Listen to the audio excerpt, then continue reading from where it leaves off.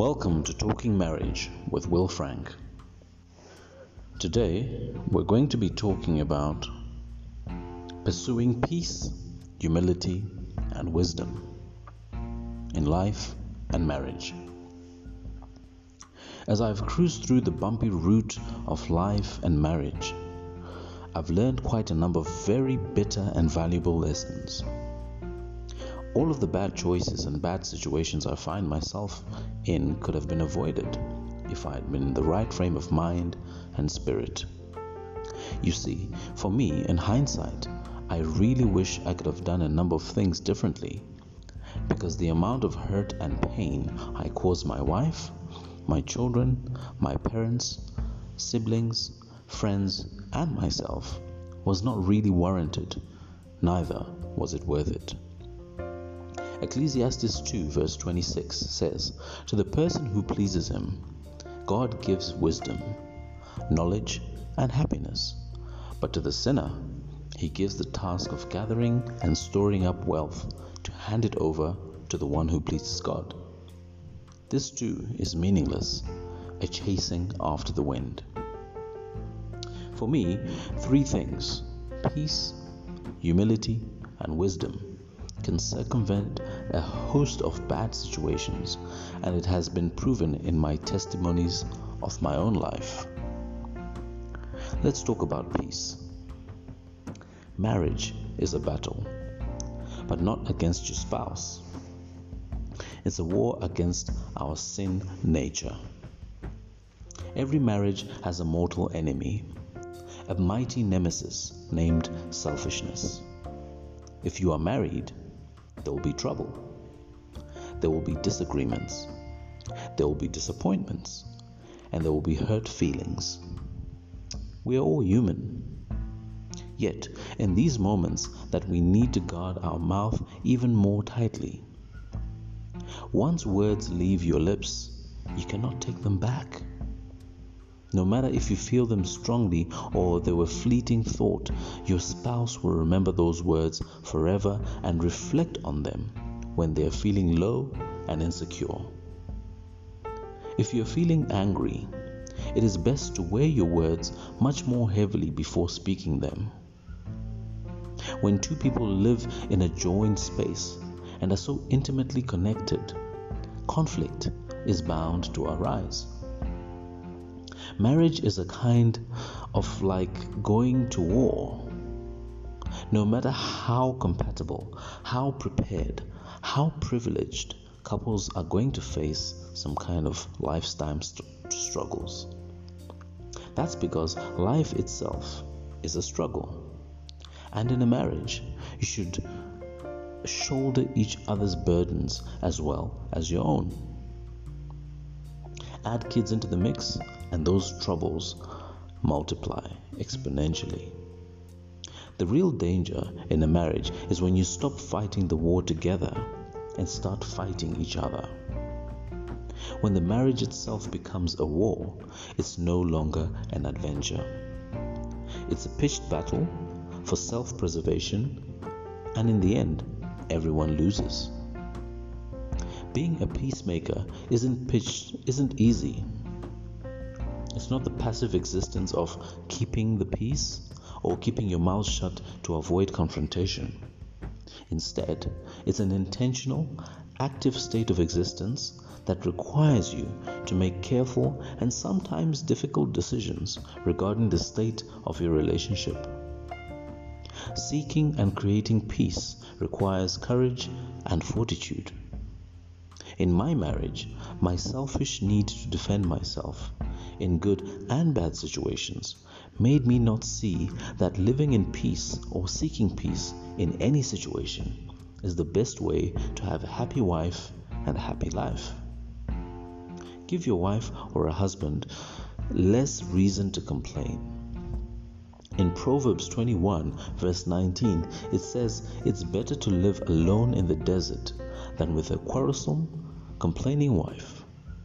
So, I would say, in order to keep peace, try to think about the following areas. Don't say everything that crosses your mind.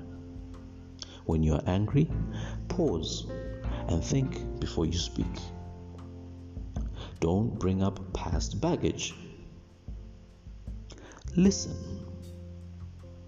Speak gently. Don't go to bed angry. Forgive quickly. Forgive often. And forgive fully. Serve your spouse unselfishly. Stop holding your spouse to unrealistic expectations and be affectionate. Now, I want to talk about humility. Humility is so beautiful, isn't it? And yet so elusive. Because we love ourselves so very much, it's a struggle to consider others more important than ourselves. Recently, I decided to pay attention to all those times I felt fighting feelings rising up inside of me. You know the feeling you get when someone offends you, cuts you off, takes too long, doesn't say excuse me or thank you, or shortchanges you, or is rude in some or another way. I kept track of how many times these feelings flared up inside, and it was very eye-opening. It was especially eye-opening when I chose to do what God commands, when my wife does something or speaks in a way that I am not happy with or that makes me feel disrespected. It is a fight to choose humility, to actually be clothed in humility. This is radically different than what we've ever liked to do. This is radically different from the world's way of thinking. You're not going to find any magazines with articles encouraging you to show humility. Instead, we are saturated with messages about power, independence, and control. We're bombarded with advice telling us to listen to our own hearts, to do whatever we feel like doing. The constant affirmation of the world and the pull of our own hearts makes it so easy to believe that we deserve to be treated in a certain way. We should not have to listen to anyone telling us what to do. After all, we are strong and independent. It scares me how easy it is to start thinking like the world without even realizing it. It also troubles me that the majority of what we pour into our minds is so worldly. Our thinking can stray so far from biblical truth. Think about how much time you spend in a normal week watching television and movies, reading magazines, or scrolling through the internet and engaging in social media. Now, compare that with the amount of time you spend in the Word of God and in prayer. Scary, isn't it? What are we feeding our minds? What are we feeding our spirit? What will come to our mind when we are confronted with conflict situations? Is it the advice of the world or the advice from God? Pride leads to conflict in marriage. So what you are doing to nurture humility in your own heart, who knows? God hates a proud heart and an arrogant spirit. During conflict, a prideful heart is self-consumed and cannot see beyond its own thoughts, opinions, perspectives, pain, feelings, and needs. In those moments of conflict, pride worries about itself. There is little room for your spouse or even God. In this pride, the wicked man does not seek Him. In all his thoughts, there is no room for God. That's in Psalms 10, verse 4. During marital conflict, husbands and wives who swallow their pride ultimately choose to value their spouse's thoughts, feelings, and needs above their own. This isn't easy and it doesn't come naturally, but it will be a turning point in times of agreement or disagreement. This is what humility looks like during a conflict. I focus on you. I give you my full attention. I am patient. I seek to understand you before being understood by you. I listen with my eyes, ears, and open heart. I assume the best about you. I ask God to change me instead of trying to change you. I respect your feelings regardless of whether they make sense to me. I treat you with gentleness and compassion. And lastly, I forgive you. In Romans 12, verse 10, it says, and it admonishes us to outdo one another in showing honor. And these attitudes have the potential to counteract the negative impact of pride because we are honoring and valuing our spouse. As we humble ourselves by outdoing our spouse in showing honor, he or she is more likely to respond in a positive way. Now, let's talk about wisdom. In our worldly culture, there continues to be a relentless attack on the family. To redefine it, to devalue it, and in the end, to destroy it. But by God's grace, our families don't have to be the victims of statistics. Because of the work of the gospel in our lives, my wife and I are growing in our understanding of what a healthy home and a healthy marriage should look like. My wife and I fell in love and got married. We actually thought that love is all we need to keep the marriage, but 10 years on, after a lot of tears and hurt, we just got to find out this is not so. Love will not hold it all together. In Proverbs 24 verse 3-4, it says, by wisdom a house is built, and by understanding it is established. By knowledge the rooms are filled with all precious and pleasant riches. This has been a very pivotal verse from the Bible that has started to guide our approach to the marriage and other relationships.